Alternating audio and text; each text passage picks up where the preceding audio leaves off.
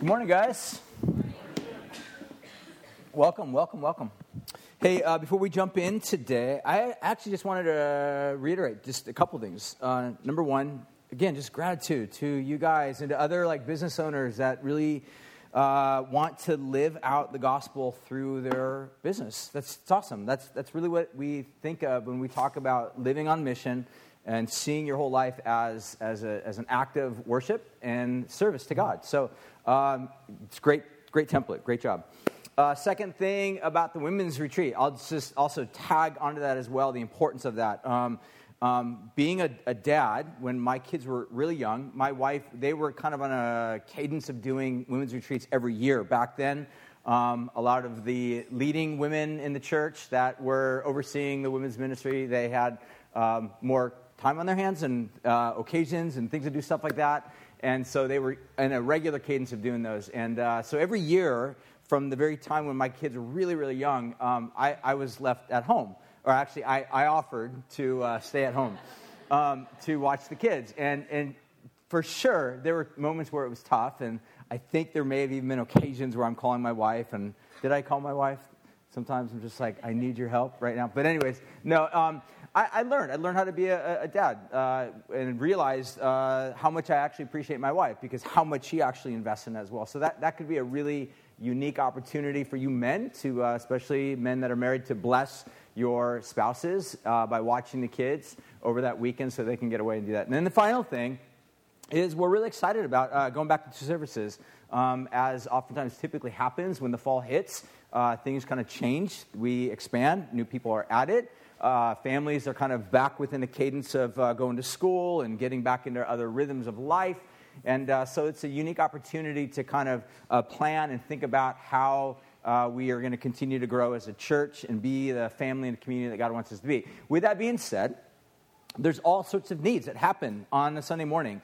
As we kind of move on into the fall, in a handful of weeks or so, we're going to be doing just kind of a special series like we typically do in the fall, just kind of on the vision and values of who we are and how we see God has uniquely called us as a church here on the Central Coast and beyond. And there'll be some things that we'll share and communicate that we see as far as vision that God's called us to as a church.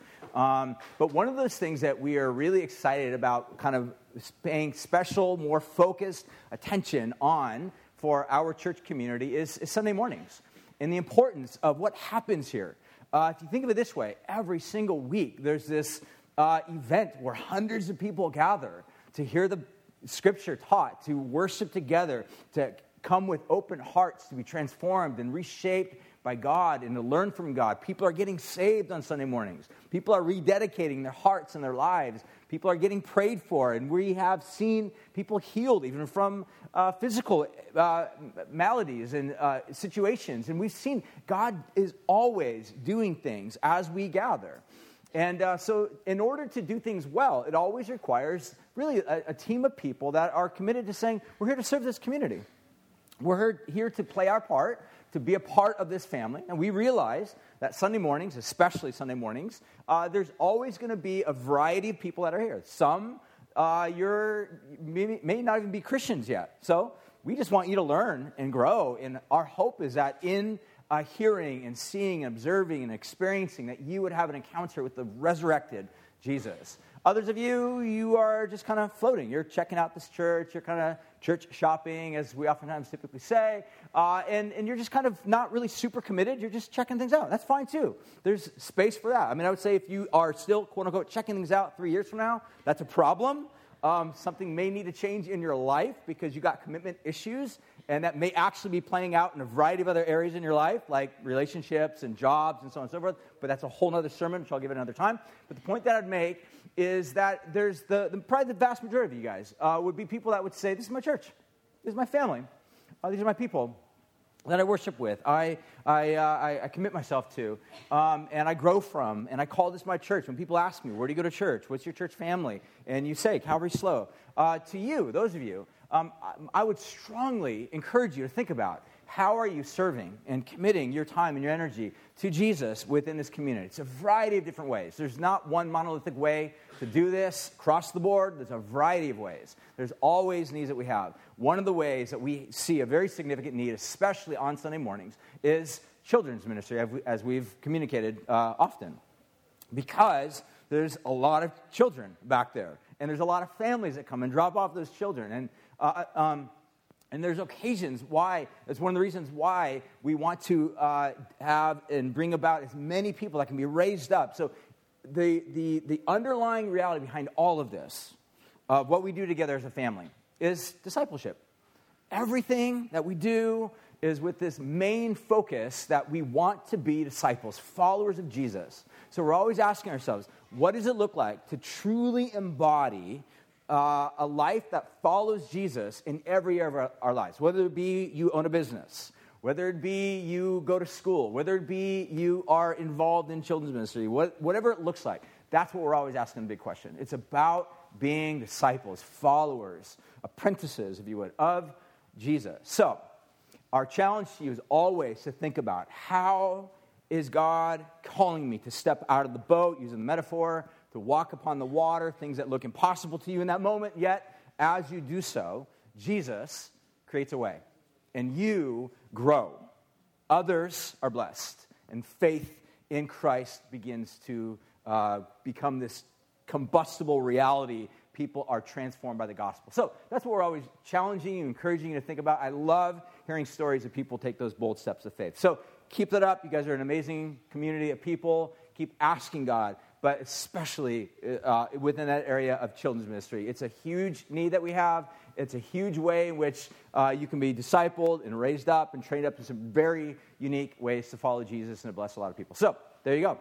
We will have some people out in the little informational area that you can pick up applications or fill out an application, and we've tried to make the process as easy for you as can be. So check that out. Anyways, why don't we open our Bibles now to the book of Acts chapter 20. Acts chapter 20 is what we're going to be looking at. We've been looking at this book for quite a while, and we're actually coming to the end of it, believe it or not. And we're going to be moving on to some other things, and excited about what God has in store for us in the months to come. So Acts chapter 20, I'm going to give a really quick kind of summary. Oftentimes what we do before we jump into a passage is we'll read the entirety of the passage. I'm not going to actually do that this morning because we'll be reading through the entire passage as we just go through it word by word, verse by verse, whatnot, and we'll be making some comments as we go through it. Before we jump in, as I was thinking about and kind of reading through and asking God, like, what's happening in this passage, there's a couple things that I thought I'd point out. And that is some ways kind of encapsulated in the title. So the title is this. It's kind of a long title, but just listen to it. It's Flourishing Communities of Jesus People. That's the title. Flourishing Communities of Jesus People. So you might be like, what in the world does that mean? Glad you asked. The idea of a flourishing community of Jesus people is, I believe, what exactly is happening in this passage that we'll be reading. It really kind of encapsulates what Paul the Apostle was going around doing. So in short, I'll just kind of summarize. I think I have a little bullet point slide that kind of summarizes this. So I see Paul the Apostle up until this point in the book of Acts doing two things. Number one, we see that Paul went around planting churches, which were basically these multi-ethnic, multicultural communities of Jesus people. So Paul went around. That was his whole mission. That was his point. He went into these areas that were non-Jewish, into these areas that were largely Greek or Gentile or pagan, and he would share the gospel with people. He'd share with them about the love of God and the forgiveness of God that was offered through Jesus. And people were beginning to form these communities that were multi-ethnic. They were made up and comprised of both male and female, which is something that was familiar to, or unfamiliar, I should say, in that day and age. These were multi-ethnic, meaning they were comprised of multi-ethnicities, both Jews and Gentiles, coming together, not with any form of hatred or separation, but actually coming together, loving one another, serving one another. This is exactly what Paul did. So you'd imagine, as Paul went around, he would plant these churches. In some cases, Paul would only remain for a couple weeks in these cities, and then he would leave. There were other times where Paul would stay for a little bit longer, maybe months, in some cases years. But at some point, Paul seemed to be this guy that was, I would kind of describe him as like an entrepreneur for Jesus. Like he went around, rather than planting or making businesses or franchises, he planted churches. Paul was what we would call an apostle. He was sent out by God to go do a very specific task. In this case, was to plant these communities that we would call churches, and all sorts of communities throughout the Roman Empire. But the other thing that I would say to the flip side of all this is that Paul wanted to ensure that these communities of Jesus people would last. And not just last, but actually flourish. So there's an aim that says, I just want these things to survive. I don't think Paul's aim was just survival. I think Paul really had intended that these communities that he invested his life in, his time, his energy, money in, that they wouldn't just simply last or survive, another 5 years, 10 years, 30 years, but they would actually flourish, that they would actually have an impact upon that city and society and culture and surrounding societies at large around that for generations to come. So let me put it in this way. Almost 23 years ago, almost 24 years ago, my wife and I moved to San Luis Obispo to do exactly what Paul did, to plant a church. We had no idea really what we were doing, had no training, no idea exactly what lay ahead. All I knew is that God had a call upon our lives to come up and to basically use what we had been given, which at that point was we didn't have any children, so we had a lot of extra time on our hand, and we had a small apartment. It was like 700 square feet downtown San Luis Obispo, and so we had some time on our hands. We had an apartment. We knew how to cook, so basically we took what we had, which was an apartment and food, and we just went around inviting people, come over to our house. And I wanted to teach the Bible, and that was my passion. That's my calling. My passion and calling for 25 years almost has been the same. It's never changed. It's to teach the Bible. It's to disciple, especially men. It's always been my desire is to do that, disciple men and teach the Bible. So we basically took what we had, and we just opened our house, and which led eventually to this, which then, God began to bless and do all sorts of great and cool and amazing things, which we still sit back in amazement that I still get this incredible opportunity to do this. Now, Paul the Apostle, he would go into a community and for the most part would leave after a while. Me, guys like me, I just stayed. I have no reason to leave. I have no desire to leave. And I love the city. Other church planters in the Bible, for the most part, may have stayed, but there seems to have been a pattern, at least in the life of Paul, to go into an area, plant a church, and then leave, and to go do the same thing in the subsequent cities that Paul would then find himself traveling into. So again, like in my case, I want to make sure that the time and energy and money and sweat and tears that I've invested of my life here last. And I'm not talking about an institution. I'm not necessarily talking about possessions and goods, because technically as a church, we don't have anything. We don't own this building. We do own the chairs, so there we go. Those are ours. We do own the sound system. We don't have any debt. But as far as like property and things of that nature, but really at the end of the day, I want to ensure the most valuable reality of what we are and who we are as a church community is not possessions, it's not money, it's you guys, it's people. Our number one desire is that you guys who have met and encountered the resurrected Jesus would remain faithful to him, not just for the next 5 months, but for the next 50 years of your life. I'll give you an example. I was just talking with a gal earlier this past week who actually is one of our Bible studies that's really growing and doing pretty amazing. So I was chatting with her, and just I was super encouraged because I asked her, just like, so when did you become a Christian? And tell me a little bit about that. She goes, I got saved here. I'm like, really? You got saved here? She goes, yeah, totally. Someone invited me in, and I got involved in a Bible study. I just started coming to church on Sunday mornings. I heard the gospel. I got radically saved, and then I got involved in this Bible study. And as I got involved in this Bible study, I had this desire to want to begin to teach and get involved. And so now I'm leading this Bible study. Look at this. This is amazing. When I was talking with her, I just said, this is so cool because you are the fruit of what God's doing in this church. Like, this is so awesome. Like, you are now discipling other people.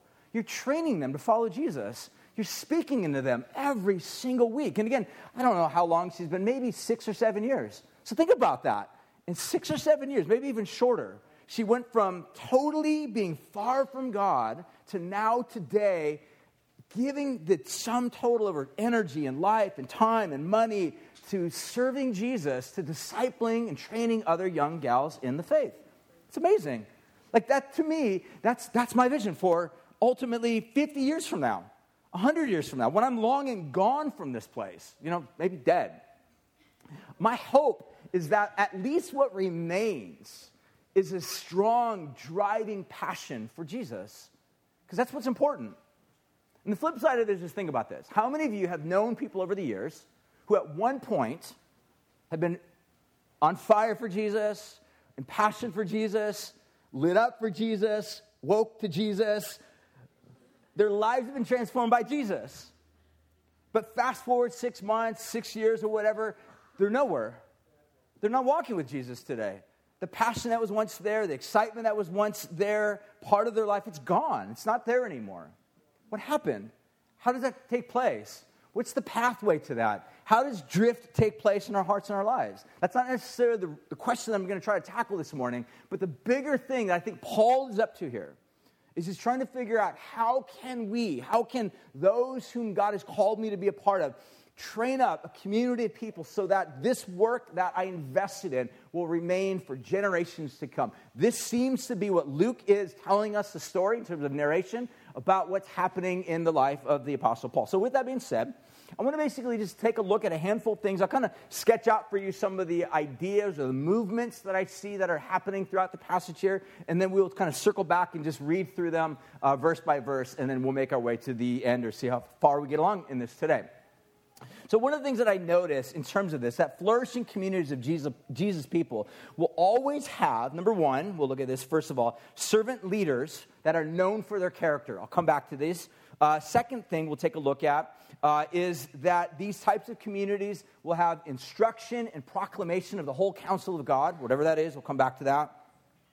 We will also see that these types of communities have admonitions and warnings that are oftentimes accompany the teaching and instruction times, times of communication and pastoring.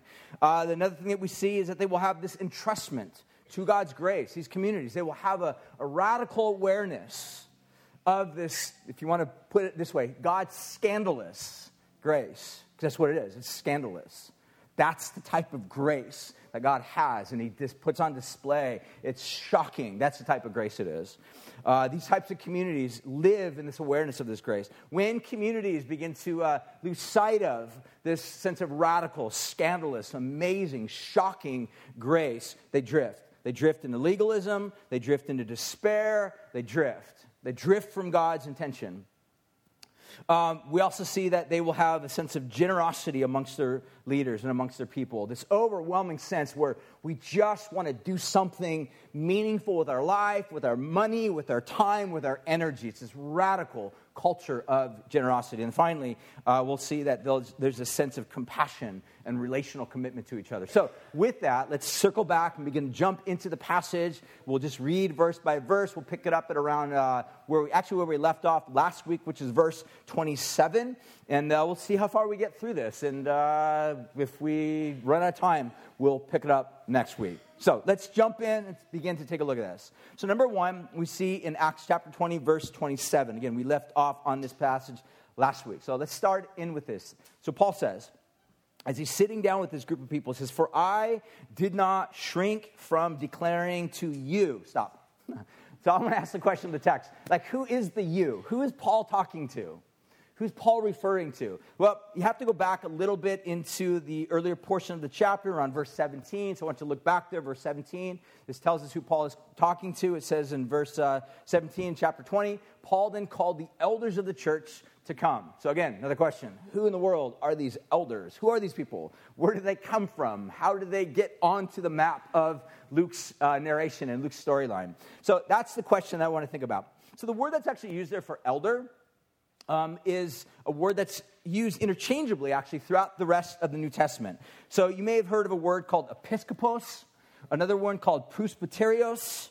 So we get English words from those. Episkopos we get the English word bishop. The word presbyterios, we get the word presbytery from. There's another word that's actually used that's kind of interchangeable with this. We actually get the English word shepherd, which how many know that the actual word pastor actually comes from the word shepherd? It's the same word, same word. So these three phrases, three words, are all actually interchangeable, and they describe the same role. So it wouldn't have been until maybe 100 or a couple hundred years or so later where the church became sort of more institutionalized.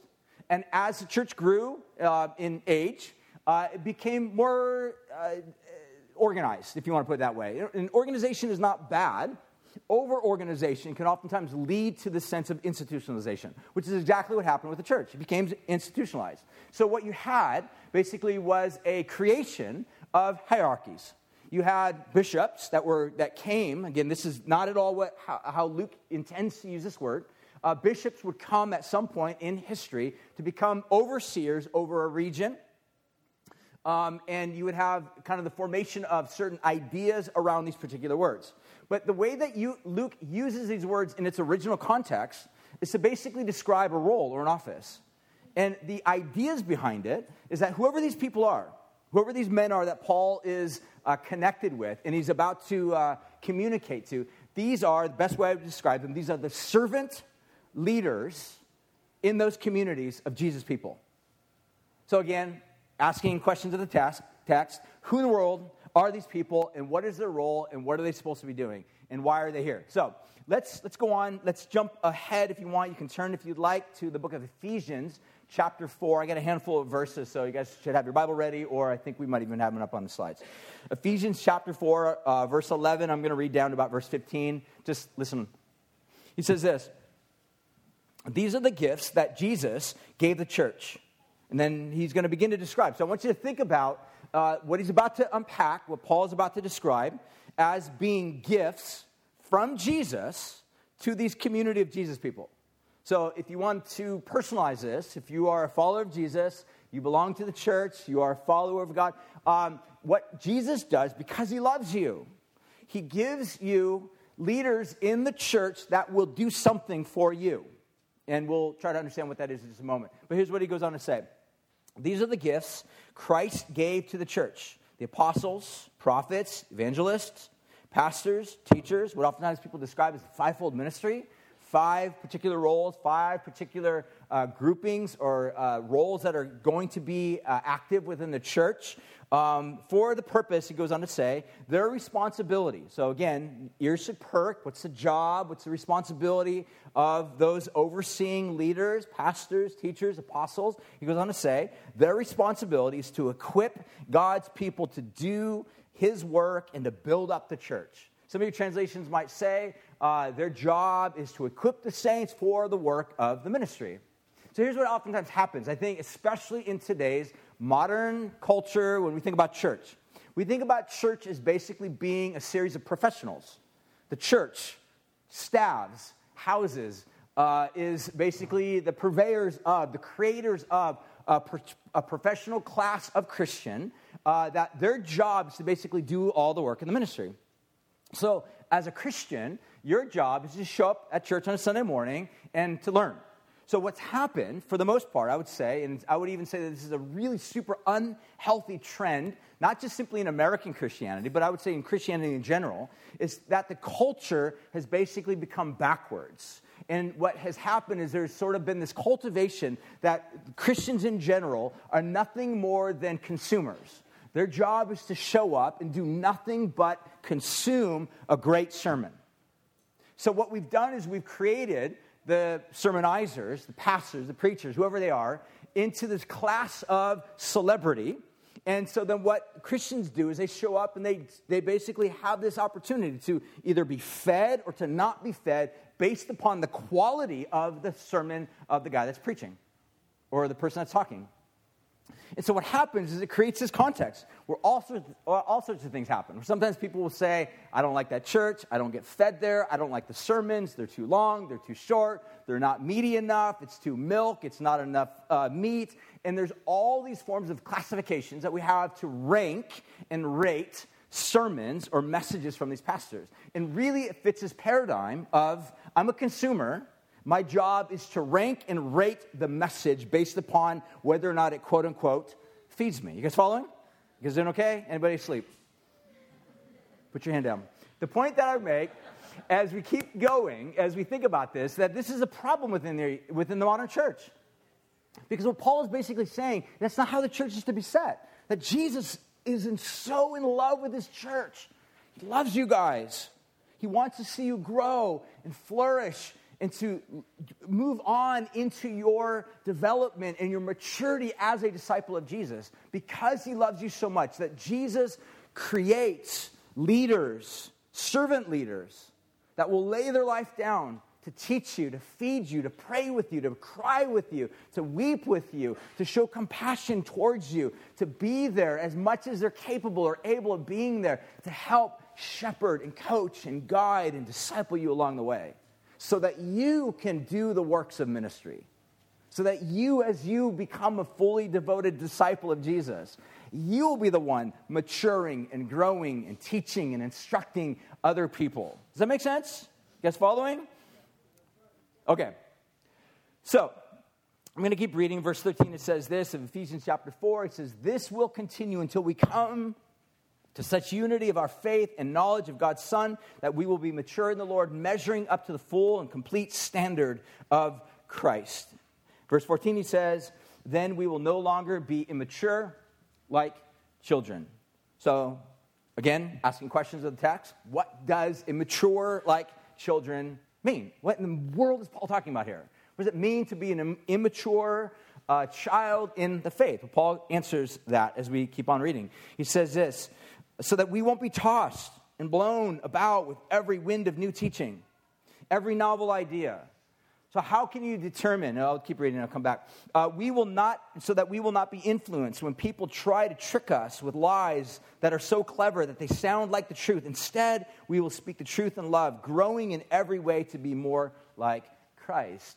So think about it this way. If you've ever been somebody or you know somebody that is constantly overtaken by every new fad and every novel idea that sounds great, that's new, and at some point is just going to simply phase out, that is definition of somebody that is literally being captivated by the latest there, amazed by the greatest there, and dazzled by the spectacular over there. Constantly moving around, constantly shuffling, never satisfied, always in this constant status of needing something different, needing something new. That is by definition what Paul would say is like a child. It's like a child. God's aim is that you would not... Now, childlikeness is how Jesus calls us to enter into the kingdom. A child in the faith is okay if you are new in the faith. If you are old in the faith, meaning you've been a Christian for a lengthy period of time, you've read Scripture for a long period of time, and you are still operating under same child attitudes, what Paul would say is there's something hindering, something not quite right in how you are bringing in and imbibing the gospel reality. You're wandering like a child. And Paul would say, what you need to do is to recognize that God gives gifts to the body so that you can become fully mature, growing, stable, strong, able to stand on your own 2 feet. If you're still needing to be fed, spoon-fed. So in other words, let me put it this way in modern context. If you're somebody that's been a Christian for 30 years or 20 years or 15 years and you're like, I still need somebody to feed me, then that is problematic. We should be learning to feed ourselves and grow. So here's the point that I think we continue to go on to see within the passage as I continue to wrap this little section up.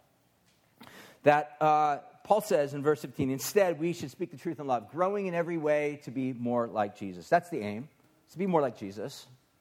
So let me pause real quick and just ask you, how's that coming along for you? How is Christ's likeness being formed in you, in your life? People that are closest to you. What would happen if you were to ask them, right? Whether it be a spouse or a roommate or a mom or dad or someone that knows you really, really well.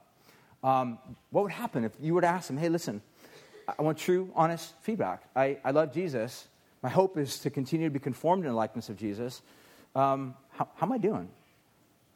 How am I doing compared to last year? How am I doing compared to 3 years ago or 10 years ago? How am I doing? Because I truly want to be conformed, transformed into the image of Jesus. So, one final question I want to ask before we move on is, what was Paul's process for leadership development? So for me as a pastor, when I planted the church, as I mentioned, I didn't have any really training at all. Sometimes people will ask, like, what seminary did you go to? I didn't go to seminary. I didn't even go to college. Like, I barely graduated high school. I'm totally honest. I think I had like a 1.8. That's pretty bad, right? 1.8. Anyways, I barely graduated high school. And yet, after high school, I was just like, I love Jesus. I'm going to serve Jesus. I have no idea what that looks like. I get married at age 20, and both my wife and I are like, we know God's called us to ministry. We have no idea what that's going to look like. Maybe God's calling us to San Luis Obispo. Let's move. Let's go plant a church. Let's go do something great for Jesus. So we had no idea what we were doing. Still have really no idea what we're doing. I've learned some things. I've learned what not to do. So ask me what failures to avoid. I'd be happy to talk with you for a long time about that. But the point of the matter is what we see is that God just basically uses anybody. And what we see with regard to that, for me, as I was planting the church, I realized as God was bringing blessing and this church was growing, there were things I needed to recognize that needed to be developed and leaders that needed to be raised up. So for me as a church planter, church leader, one that's tasked with the responsibility by Jesus to care for the needs of people's souls and their lives and their hearts and the fragileness of their lives, these are really pertinent questions to me. And unfortunately, the Bible does not give a whole lot of detail on this. So I'll give you a couple examples of this. So, for example, in this one, what was the process of church leadership development that Paul had employed? So, for example, Acts chapter 14, verse 21 through 23, I'll just read it. It says this. After preaching the good news of the gospel in Derbe and making many disciples, Paul and Barnabas returned to Lystra and Iconium and Antioch and Pisidia, so these non-Jewish regions which Paul was planting churches, and that each of these areas, Paul created these communities of Jesus people. Verse 22, it says, when they strengthened the believers, they encouraged them to continue in the faith, reminding them that we must suffer many hardships to enter the kingdom of God. In verse 23, it says, Paul and Barnabas also then appointed elders in each church. So there's that word, elder. Paul and Barnabas, these guys actually appointed elders. How did they do that? It doesn't tell us. It says what does tell us is just standardized ideas of they prayed and they fasted, and then they turned the elders over to the care of the Lord, in whom they had put their trust. So what we see is the only bit of process that we are left with, at least in this particular context, of how Paul raised up leaders in the church context, was him and Barnabas appointed these guys. So in other words, this means that the church didn't vote. The overall group and community of people didn't vote. And I realize in some church congregations, they'll vote. And I'm not saying it's bad. I'm not saying it's wrong. I'm just simply saying, again, there's a lot of data and a lot of details that are missing from the process of the protocol. That's all I'm saying. Most church scholars would all agree with this, that there's not a lot of data. And the one thing I would even say about this passage right here, the question, again, asking questions of the text, is this prescriptive or descriptive? Is this a passage in which somebody is actually prescribing, hey, follow this protocol in order to accomplish this end? Or is this just simply a narratival description? Just a description. It's not a prescription. It's not simply Luke saying, hey, here's the protocol. Here's how they did this. This was the process. Follow this process every time. We don't really know. So, for us as a church, that's pretty much how we have appointed elders and leaders over this church, is by way of appointment, which means at some point early on, it was a responsibility on my behalf, which is scary for me, actually, as a young guy, leading a church that I didn't really have much understanding or information about, and how to do all this type of stuff. At some point, that process needed to begin. So where we're at today is we try to operate according to the same types of principles by way of appointment. We pray, we fast, we seek God, we try to understand a little bit about their character, which leads me to the last thing, and I'll kind of move on and wrap this up. The other element that we do get is, I'll actually show you a little pie chart. Is that cool? Pie chart. Anybody like charts? So what we do get is, in the New Testament, Paul actually writes a little bit about the quality of person that should be brought into this type of leadership role. Again, he uses the word elder. He says these are basically the qualifications of an elder, an episcopos, or a bishop, or a leader of the church. And again, the types of hierarchical definitions that we oftentimes think about them.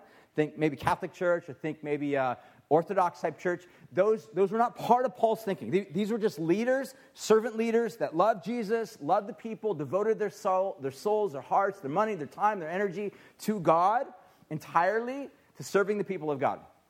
And then he goes on to say, here's some of the ways in which to identify the type of people they are. So on the, your left-hand side is basically a composite of Titus 1:6, it's 7:1, 1 Timothy 3:2, and over to the right is another element. So I'm not sure if this percentage is actually accurate, but it's somewhere around there, okay? So actually, after I counted these up, I realized I think it might be 17 elements in all, and only one of them. So any of you that are math people want to give me a more accurate account of this, that'd be awesome. But at the end of the day, here's what I want to point out.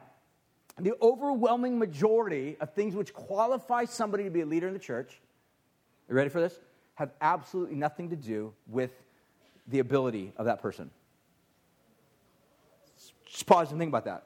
Has nothing to do with the charisma of that person. Has nothing to do with their ability to talk, speak, create a sermon, arouse a crowd, gather a large community of people. Has absolutely nothing to do with that. One small indicator is that they should have the ability to teach. The rest of it, every other last element, has to do with the character of that person. Think about this. How much of the celebrity culture in American Christianity is based upon that one small, any percentages you guys are coming up with? What is it? 4.5. Is that what it is? 4.5. I don't know how to do these types of, remember I told you I graduated with 1.8. So 4.5%. So what that means is 4.5% that the vast majority of the way we oftentimes think, we determine, how am I going to decide what church to go to? We focus all of our energy upon 4%. That person's ability to teach. And Paul says, no, the whole game rises and falls. The whole ministry, the whole thing rises and falls on that person's character. And Paul says, make sure that this person is a person of character. So, going back, I would say this, is that one of the ways to create these flourishing communities of Jesus people that last is by first and foremost ensuring that the servant leaders are known for the character. Number one, that's the first thing. All right, let's jump on into the next one. And maybe we'll wrap it up with this. Is that Paul goes on to say is that they, secondly, would also have this ability whereby they instruct and proclaim what he describes as the whole counsel of God. So I'm just using Paul's words. I'll try to unpack what I think Paul means in just a second here. So take a look at the rest of verse 27. He says this, I did not shrink back from declaring to you the whole counsel of God. So this phrase, whole counsel of God, whatever this is, we'll look at it in a second. Paul says, it's so important, whatever it is, I did not shrink back. I didn't stop. I didn't pull away. I didn't give you bits and pieces. I did not pull back from giving you the whole counsel of God. Whatever it is, it's that important. Paul is basically saying, so therefore, as I leave, as I'm never going to see you again, you guys, you servant leaders who have this vested interest in these people to whom God has called you, that Jesus has gifted you over, ensure that in the future you keep unpacking for them this whole counsel of God, whatever that is. So, let's ask the question, what is the whole counsel of God? That phrase is actually the only place, whole counsel of God, that appears really in the New Testament. So we have to think about the composite parts of this. So for example, Ephesians chapter 1 says this, in him, that's Jesus, we have obtained an inheritance, having been predestined according to the purpose of him, who works all things according to the counsel of his will. So that word counsel, the phrase counsel of his will, is the closest thing we have to this whole idea of the counsel of God. And so Paul was basically just talking about, in short, if you want to kind of think about a more summarized version, like what is the whole counsel of God? I think in short, it's Paul's way of basically saying the gospel, the good news, that God was in Jesus, not destroying or crushing or abandoning this world and or you in your brokenness or your sin, but that God who is driven and motivated by a heart of love and compassion for you in your brokenness, and even in your rebellion, has sought you out to rescue you. Tim Keller kind of puts it this way in some way. He says, you are far more sinful than you ever even imagined, but far more loved than you can ever even dream of. And that's totally my paraphrase. But the idea is that we are broken people, yet God's love is greater than our brokenness and our sin. He's not put off by it. In fact, he sends his son into this world to do something about our sinfulness and our brokenness, to rescue us. That this has always been God's plan from the very beginning, to undo the evil and the sin and the brokenness that we are bound by. You realize how good a news that is? You know what that means for you? It means that the very sins and vices and fears and rebellions that you find yourself embroiled in or enslaved by, Jesus can set you free from. Like you don't have to remain a slave to those things. The sense of regret, the sense of defilement, the sense of feeling so lost and broken. There is a path to be made that's seen. There's a thing that we would call home. That Jesus creates this path to home. That he is the good news. And Paul is saying that I did not cease to bring to you guys the whole counsel of God. One other thing is that in Luke chapter 7, verse 30, he says this, that the Pharisees, they actually rejected the purposes of God. So the phrase, at least a portion of the phrase, actually appears in this very thing. So whatever the whole counsel of God is, whatever the counsel of God's will or God's mind is, it says that the religious leaders actually rejected it. They turned their heart against it. So, again, in summary, to think about this, that flourishing communities of Jesus people, the way that they will ensure that they remain in future generations, the way that you will ensure that your faith and your walk with Jesus continues, is one, I think the importance of recognizing that God provides leaders in your life to teach you, to equip you, to instruct you in the ways of God. Secondly, that you would submit your heart entirely to the good news, the gospel, and be fed regularly and consistently on that. And that the teachers that are in your life would be regularly, frequently keeping the message focused on Jesus. That's the whole point. If we ever drift from that, then we've drifted from everything. That's the most essential thing. That's the big E on the eye chart. That if we miss that, we miss everything. That's the whole point. So, with that being said, I think it's important to wrap it up with some thoughts here. Because I think there is a tendency, to some degree, one thing with regard to the phrase, the whole counsel of God. I've heard in some circles, some kind of relate the concept of the whole counsel of God to this idea of teaching the Bible, verse by verse, word by word, chapter by chapter. That is what it means to teach the whole counsel of God. That if you don't teach the Bible word by word, verse by verse, chapter by chapter, book by book, then somehow you are not teaching the whole counsel of God. Now again, that sounds great, but you have to ask, is that how Paul meant it? Is that what Paul intended when he used the phrase, the whole counsel of God? Well, for one, it can't be. Absolutely can't be. Paul didn't have the whole Bible. He had the whole Old Testament, without question. He had what we would call the Torah. He didn't have the New Testament. In fact, Paul was actually writing the New Testament, which is kind of cool. But it wasn't done yet. It wasn't completed. So the idea of literally taking a book by book, chapter by chapter, word by word, teaching it expositionally on a Sunday, line by line, that cannot at all be what Paul had intended in his mind. So we have to ask ourselves, what was Paul's intent? And that's why I go back to saying, I think what Paul's intent was, the big main focus is the gospel. Is that being preached? Is Jesus what's being heard consistently over and over on repeat again and again? Because that's what Paul is saying. I did not cease to keep focusing on Jesus, the gospel, the good news. But he uses the phrase, the whole counsel of God. So with that being said, I think that's an important thing because, again, if we have a mindset that we may or may not even really be aware of, that basically treats church more like a consumer, meaning I'm here to be fed. My job is to feast off of the teaching of the pastor and rank it or rate it based upon his performance and how good. Then what happens is we create the system. And I think what the system basically does, at some point it fails. And when it fails, it will fail you. So when we live in such a context that basically says, my whole job as a Christian is to be a consumer, to feast on the music, to feast upon the teaching, and what will happen is that will run its cycle. And what typically takes place, I hear from people all the time, is a narrative that goes something like this. Well, I'm not getting fed any longer. I'm not getting fed from the pastor. I'm not getting fed at this church or fed from this context. Now, that being said, in some cases, I always love to ask the question, like, what does that mean? I'd love to kind of hear you express a little bit further. What does it mean to not be fed? And sometimes what you might hear, to some degree, might be at some point they were being fed, they were growing, but over the course of months or maybe years or whatever, somewhere along the line, they might say, I'm just no longer getting fed by the particular pastor. Now, that being explained or said, I think it's important to think about a couple things with regard to this. Number one, are there good pastors who faithfully teach the Bible, faithfully teach Scripture, faithfully communicate the gospel, and are there pastors that faithfully don't? Or just simply use the pulpit as a means to expound their celebrity status, or just do talking points. Of course.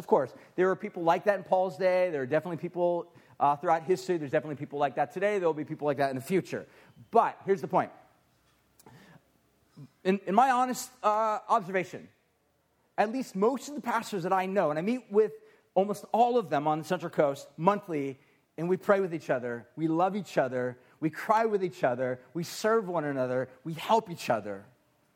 I'm confident, though all of us pastors here on the Central Coast, evangelical pastors, we all have a passion for Jesus, all have a desire for the gospel. We all have a variety of methods and ways and means by which we do that. Some pastors are more kind of topical. They don't necessarily teach an entire book of the Bible like we typically do on a Sunday morning. They may be more focused on, 6 weeks of talking about something. Yet at the very core of their heart, I know these guys love Jesus. They promote Jesus. They preach the gospel. It's just a different method. I wouldn't say that they're a bad teacher. I would just simply say it's a different style. It's a different style of communicating truth. Because if you want to push this even further, you can ask the question, how good of a Bible expositor was Jesus? I mean, he taught a lot of stories. Jesus would be like, I'm going to tell a story about a guy who sowed seed. Like, what Bible verse was that again, Jesus? Well, that's right, there was none. He's just telling stories. And he's always linking it back to these grand truths of God. But here's the point, going back to this. I think it's important to just recognize that there are, I think, some hindrances that I've observed over the years that people might kind of get to a place of saying, I'm not being fed. Now, in some cases, like I said, that may genuinely actually be the case. That maybe the pastor is no longer teaching Scripture. It's not focused on God. The gospel is not being preached. Jesus is maybe not even within the context of that message. And yeah, you got to think about that. Maybe, like, for example, I heard a message a while back, and the word Jesus, like, Jesus never even actually appeared in the sermon, which is, like, odd. It's just, Jesus never even came up. So the point that I would make is this, is that, yes, the gospel, yes, Jesus is the central point of what Paul would say this is the whole counsel of God. So I think there's a handful of things that we can think about that could oftentimes be hindrances to allowing us to actually receive from God's hand his word, the gospel. Number one, hardness of heart. That's pretty clear. Scripture kind of points it out. It's what happened with the Pharisees. They had a hardened heart, so they were not able to actually receive from Jesus. In fact, Jesus even says to them, you guys search the Scriptures. Jesus can literally say to these guys, you guys are really, really good at Bible study, but you've completely missed the whole point of the Bible study. You've missed me because your hearts are hard. The second thing, I think, is to focus on the format and method and our style. Or maybe to even say to over-focus on a format, method, and style. To look at a format or a method and style and be like, well, this format, method, and style is not like the pastor, or the teacher, or the person that I heard teach the Bible from my past church. Or the format, the method, and style that I particularly resonate with. Now, fact is, do we all resonate with different pastors and teachers and leaders? Of course we do. I mean, we all have people that we kind of resonate with more than others. That's totally fine. But again, is that a question of being faithful to the whole counsel of God? Maybe, maybe not. But is it more so having to do with method and style?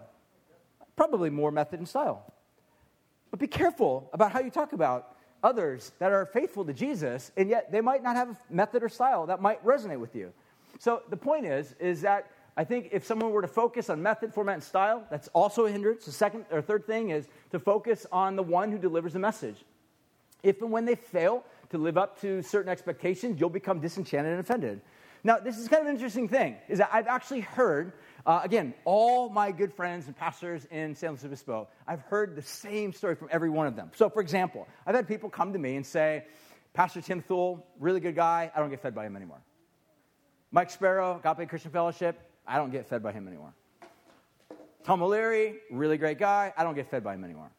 And I'm confident they've heard stories of people saying that about me. All right? Pastor Brian, he's got a weird haircut, but I don't really get fed by him anymore. But the point of the matter is that, so either all of these guys really are not faithfully preaching the gospel, or maybe there's a system that's underlying all of this that's breaking. And the system is setting up for failure every time, that says, let's focus on the preacher, let's focus on his giftings, let's see him as a celebrity, as the master teacher, master communicator, that's the purveyor of information to me. And when he fails you, let me just say this. If you do this to me, I will fail you. I will let you down. And when I do, what happens is this process that I would say is disenchantment. You will go from a status of like enchantment. I love this church. This is awesome. So happy to be here. Excited to be part of what God's doing. To a process of degradation towards disenchantment. I'm not really happy being here anymore. I'm not really being fed anymore. I'm not learning anymore. And what may actually be happening, what may actually be beneath the surface of all of this, is a sense that somewhere along the line there was an overfocus upon the messenger, and somewhere along the line the message itself had gotten convoluted or lost in the context of disenchantment. Does that make sense? Let's move on to the next one. Number 4, treat Scripture like a hobby, of facts, info, data to be studied. So there's a lot of people like this. They treat the Bible like a hobby. It's like, interesting facts. Does the Bible contain interesting facts and data? Absolutely. Absolutely. The Bible is a very, very fascinating book. There is a lot of important and very interesting content.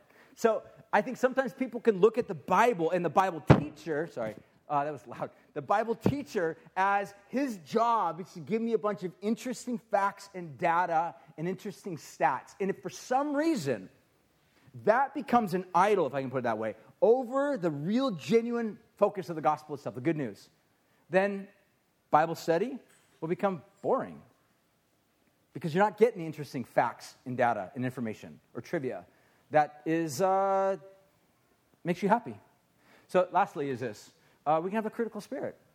This means that we have this mentality of just like criticize everything. And it's possible. I mean, look, out of all of these, I relate to this the most. All right? We had a competition of like criticalness, I'll win. The point is that this is, and I'm saying this like I'm proud of this, like this is the worst part of me. Like I'm a critical guy. Part of me is just, I'm prone to see things that are broken and messed up and ruined. It's something that I have to constantly be aware of and fight against and resist and re-give to Jesus for his healing and his transformation over my life. But if an idea of just constantly being critical of everything, then we will not hear maybe what God wants to speak to us. Lastly, I'm going to finish with this last slide and I'm done, is what are some helps to receiving the gospel? Number 1, pray for the one who talks or communicate. I think honestly, and I would totally ask this of you guys, like pray for me. I want to do a better job. If there's areas in which like I could be doing better, I'm going to do better. I'm always learning. I'm always trying to focus and study and do better. There's areas, I have blind spots. We all have blind spots. I pray for the success of all of the pastors in San Luis Obispo. I want Tim Thule to have such a rich, vibrant ministry at Grace Church. I want Tom O'Leary to preach Jesus in such boldness and clarity that Mount Brick goes crazy with people. I want to see God's blessing on the Central Coast amidst all of these churches. Pray for the pastors, the leaders, the elders, the speakers, the communicators, whoever they may be.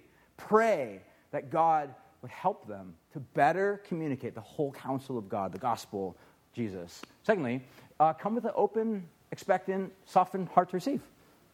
Think about this. Come on Sundays or whenever you gather and say, Jesus, help my heart to be open. Help me to learn, to receive anything that you have to speak to me. I want to catch and hear and receive Jesus in a revelation of you in ways like I've never seen before. Thirdly, pray that God may give you eyes to see. Ask God, Jesus, help me. to have eyes to see, ears to hear those things that you have to speak. So finally, as we wrap this up, I want to just ask a question. I'll actually have the worship team come on up and we'll respond. In closing, to think about this. What type of preparation do you go through to receive God's word? What type of preparation do you go through? How do you prepare? What process do you go through to ask God to speak to you? I think a lot of times we come, especially on a large gathering like a Sunday morning, kind of haphazardly and not super expectant for God to meet us. And so what we get is not a lot sometimes. And what we walk away with sometimes might be even more of a criticalness. And yet Jesus was preached loudly and clearly, yet we missed it. Because others are getting saved. Others are having their hearts melted.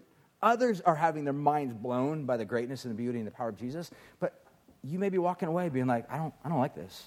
I'm not getting fed. I'm not growing. And again, it may not just be here. It might just be any other church or any other gathering. So ask God, what are ways in which the Holy Spirit may begin to speak to you in a new way? So I want to pray for us, that we as a community, why don't we all stand and take a posture of openness to God. Whatever that looks like for you, whether it be just, you raising your hands up to God is in a fashion like a child saying, God, I need you. But I want to pray over us, and then let's respond to God. The response is the proper way of giving back to God his due. His revelation came forth today. We saw images and pictures and elements of the beauty and the greatness of Jesus, the gospel of God's love, that he loves you in spite of you. He loves you no matter how broken you are, no matter how rebellious you have been, no matter what type of defilement you may have encountered in this past week, this past 24 hours. He loves you, and that Jesus shed his blood to wash and cleanse you and make you a brand new person. This is the God we come before.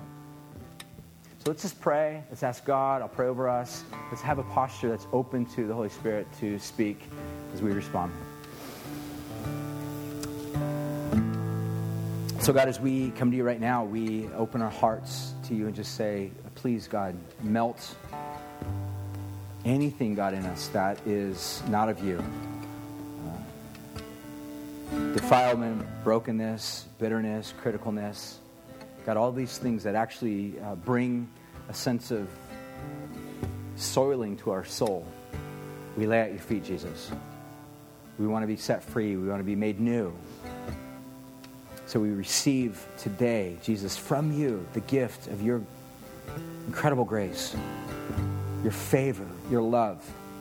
So as we sing, as we respond, please feel free to partake of the communion, either in the front or in the back. It's a way of remembering by way of bread and cup that we have a God that loves us. He was broken for us. And we'll have some people in the front also that would love to pray for you. I'll be up in the front, would love to pray for you. Anybody, anything you're going through in this life, or you just need a touch from God's presence to give you new life. I want to pray for that as well. No matter who you are, come forward. We'd love to pray with you. There's some rugs in front if you just want to get before God and worship him and respond to him. But let's respond now.